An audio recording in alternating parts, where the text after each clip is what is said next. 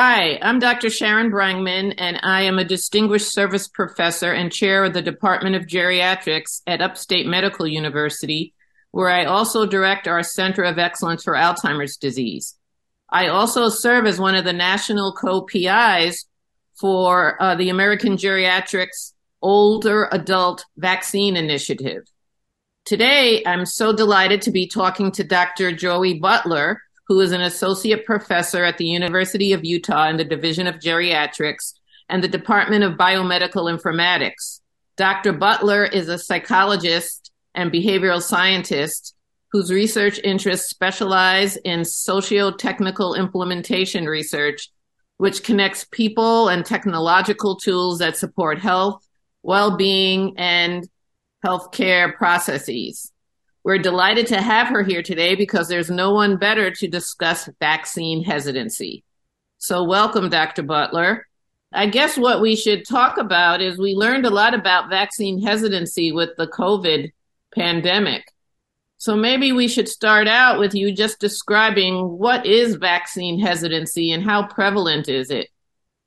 Absolutely. Thank you. So, vaccine hesitancy is reluctance or refusal to be vaccinated when vaccines are available. And this really includes a spectrum. So, that can be intention not to be vaccinated or deliberation about whether to be vaccinated. Maybe I should do it, maybe not now. So, one way to look at it is considering it as a decision process with different points where we might be able to talk to folks differently is helpful. So vaccine hesitancy varies widely by vaccine type and by demographics and location. In general, we see prevalence estimates between 5 and 75% of vaccine hesitancy. We also know that when we look by age, we can see that older people, 65 and older, are generally a bit more willing to get vaccines, so have less vaccine hesitancy. We also know that they're more likely to actually receive their vaccines. So, a little bit better, but nonetheless, vaccine hesitancy is an issue with older adults. And if we look at lots of older adults in a systematic review of 15 studies of older adults 60 and older, and there were over 9,000 in multiple countries. 27% were unwilling to be vaccinated, and an additional 19 were uncertain about vaccination for the COVID vaccine. So what would you say to help us understand what are some of the most commonly reported reasons for people to be hesitant about taking vaccines? Yeah, that's a great question. So we can think about this in a few different ways. So sometimes when we look at vaccine refusal, that refusal can vary in strength, like absolutely not, never, to, not today. And both of those count as refusal, but they'll have a different strength. Sometimes when folks are deliberating, they're waiting for specific information, or they may just not be very interested because they may perceive low risk of disease. And many have pointed to the importance of engagement at the time of, conversations about vaccine hesitancy. In general, we know that people are not terrific at judging our own personal risk. We usually judge our own risk to be lower than the risk of others. So if we ask people to estimate the average risk of being in a car accident compared to their own personal risk of being in a car accident, we're a little bit less realistic. So we usually don't feel as at risk as we think the average population is. We also are subject to confirmation bias. We find evidence to confirm beliefs that we already hold. And we notice easily available information, which is called the availability bias. So we might hone in on media accounts of negative events. So those are general things to think about. But we also know that when we ask people or look at facets about people, there are different characteristics that may be associated with vaccine hesitancy. So if we take a look a minute at the COVID pandemic, and I think that is probably the most recent issue that's been on our forefront, with all the stuff related to the pandemic. And there was a lot of confusion about what should happen and who should get the vaccine. And I found there were many patients who just didn't know what to do. So what was some of the issues that you saw specifically related to COVID-19? Great question. So, one of the things that has been found is that there are a lot of safety concerns. And usually, when people are mentioning safety concerns, that refers to kind of concerns about immediate or long-term side effects. There's also an impact of institutional trust, how much trust someone feels in the government, how much trust they feel in the scientific community, and how much trust in medical providers. We know that trust can vary by race and ethnicity, and trust in the scientific community is the best predictor of receiving vaccines across groups. So, people of Native Alaskan and Indigenous ethnicity are the least trusting in the government, and Black and Hispanic or Latino individuals are less likely to receive the vaccine than white people. So we know that it's very important to understand experiences that community members might have. We also know that experience with COVID influences people's beliefs. So experience with COVID-19 infection and impressions of others' experience, or that feeling of personally being susceptible. There's been work looking at experience with the vaccine rollout and with communication. However, we also know that attitudes are not necessarily tied directly to experience. So sometimes even, a good experience isn't necessarily associated with reduced trust. One of the things that we see is that people have lower institutional trust if they believe in conspiracy beliefs such that COVID is man-made. We sometimes see misunderstandings, and then we see behavior that's related to lower levels of institutional trust, like uncontrolled or unregulated information sources like YouTube or advice from friends. And part of the reason for this is the distinction between disinformation and misinformation. So can you explain how that is? Because I know some of my patients would tell me they read something, say, on Facebook, but then we also had political leaders telling us that COVID wasn't anything worse than the flu and you didn't really need to do anything for the flu. So tell me how those two portals of information might differ. Yeah, I think that's such an important distinction. So, misinformation is false information that may or may not be intentionally misleading. So, this is the kind of thing that we might see on social media or that we might hear from a friend. My sister got the COVID vaccine and died the next day. So, information can be misleading. It makes a tie when there isn't necessarily one. Correlation is not causation, but the person who's providing the information may truly believe what they're saying. Disinformation is more insidious. It's a deliberate and intentional plan to mislead for gain. And we have seen that in the COVID space with people leveraging disinformation for political gain and focusing on things that weren't true, like the vaccine was developed too fast to be safe. So I think that was something that was really very evident during the whole rollout of the COVID vaccines. So what can we do as healthcare providers to help reduce this hesitancy and help our patients feel that they can trust the information that we give them? Absolutely. So we know from a National Science Foundation study, it was an experimental survey study, and they provided some messages to understand what was most powerful in influencing someone's intention to get the vaccine. And they looked at, reasons for getting the vaccine, like harm reduction, having it be the right thing to do, recommendations from scientists, or for the good of the country or patriotism.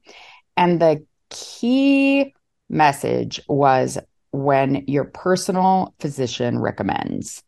And when people got that message, they were much more likely to say that they had the intention to get the vaccine. We know that personal physicians and primary care providers can really make a difference. May not always feel like that on a day-to-day basis, but it is true.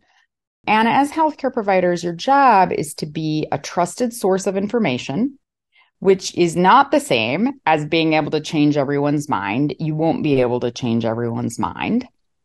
But we know that some things that help are pre-planning a time window for conversations. Sometimes we kind of start the conversation at the very end of the visit, and earlier may be better. We want to communicate with patients clearly and without judgment. It can be a good thing to sort of assume that the patient is going to be willing. So when you're about to set up the consent procedure in clinic, to say, hey, you're due for your vaccine today. Which arm would you like it? And of course, then the patient, will go through the informed consent procedure, but you sort of are helping to put them in the space where they might.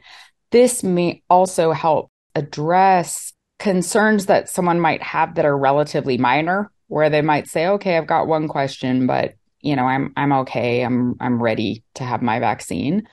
And so that can be helpful in helping you as a provider distinguish between people who do have more concerns. So when you see that there may be a concern where the patient is refusing or gives you some sign that they're not interested in being vaccinated, so you want to communicate clearly and without judgment. So ask questions to understand the why of the hesitancy. You said you aren't interested in getting vaccinated. Can you tell me why? Another thing to do is to know when to push and when to stop asking.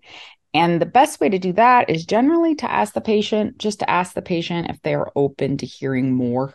And if they say no, then further conversation at that time may not be helpful.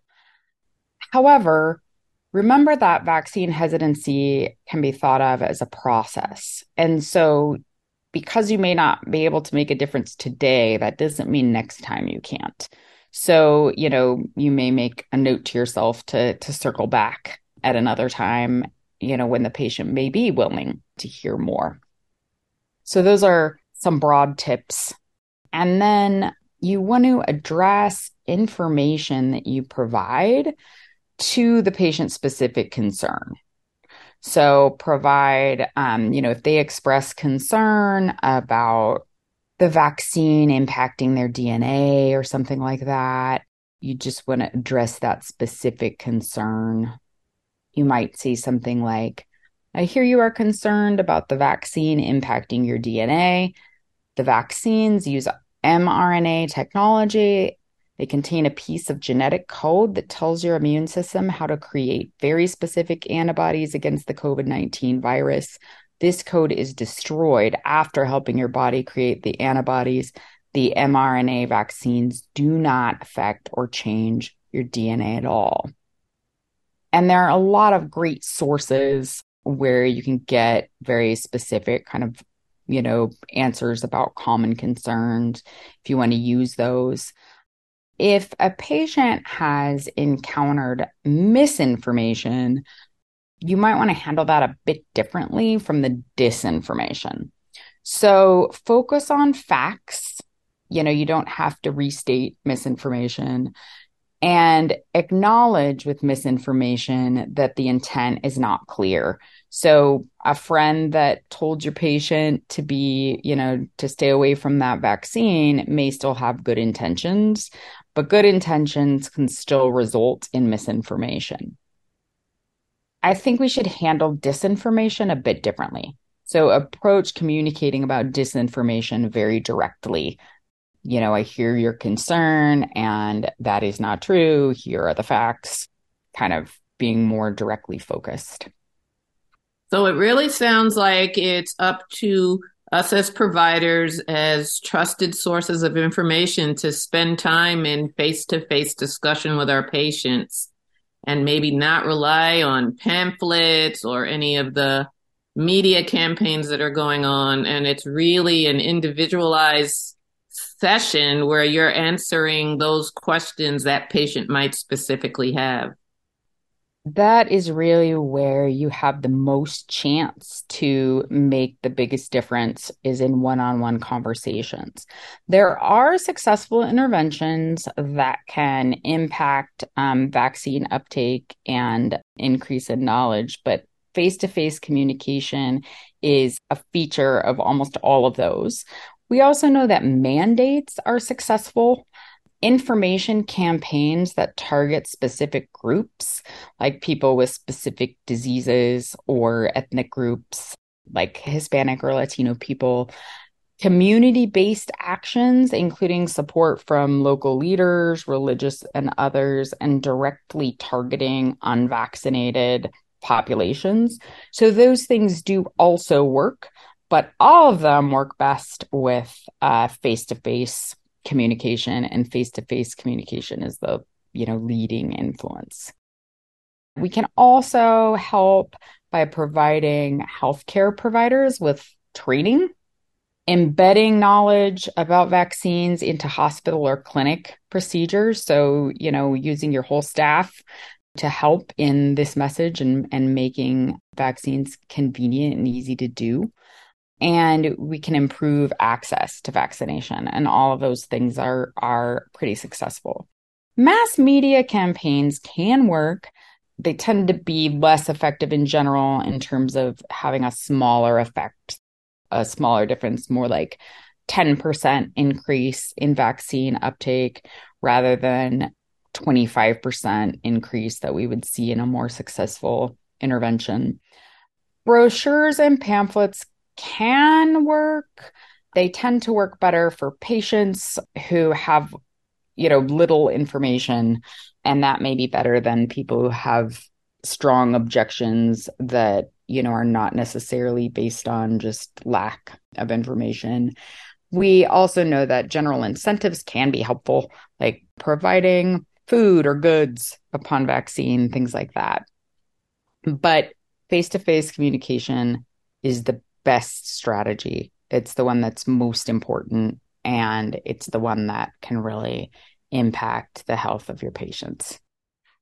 Thank you so much for talking with us today, Dr. Butler. And I would like to remind our audience that you could read more about this subject as well as other subjects related to our initiative for vaccines in older adults. It can be found at vaccines.agscocare.org. Thank you so much for listening today.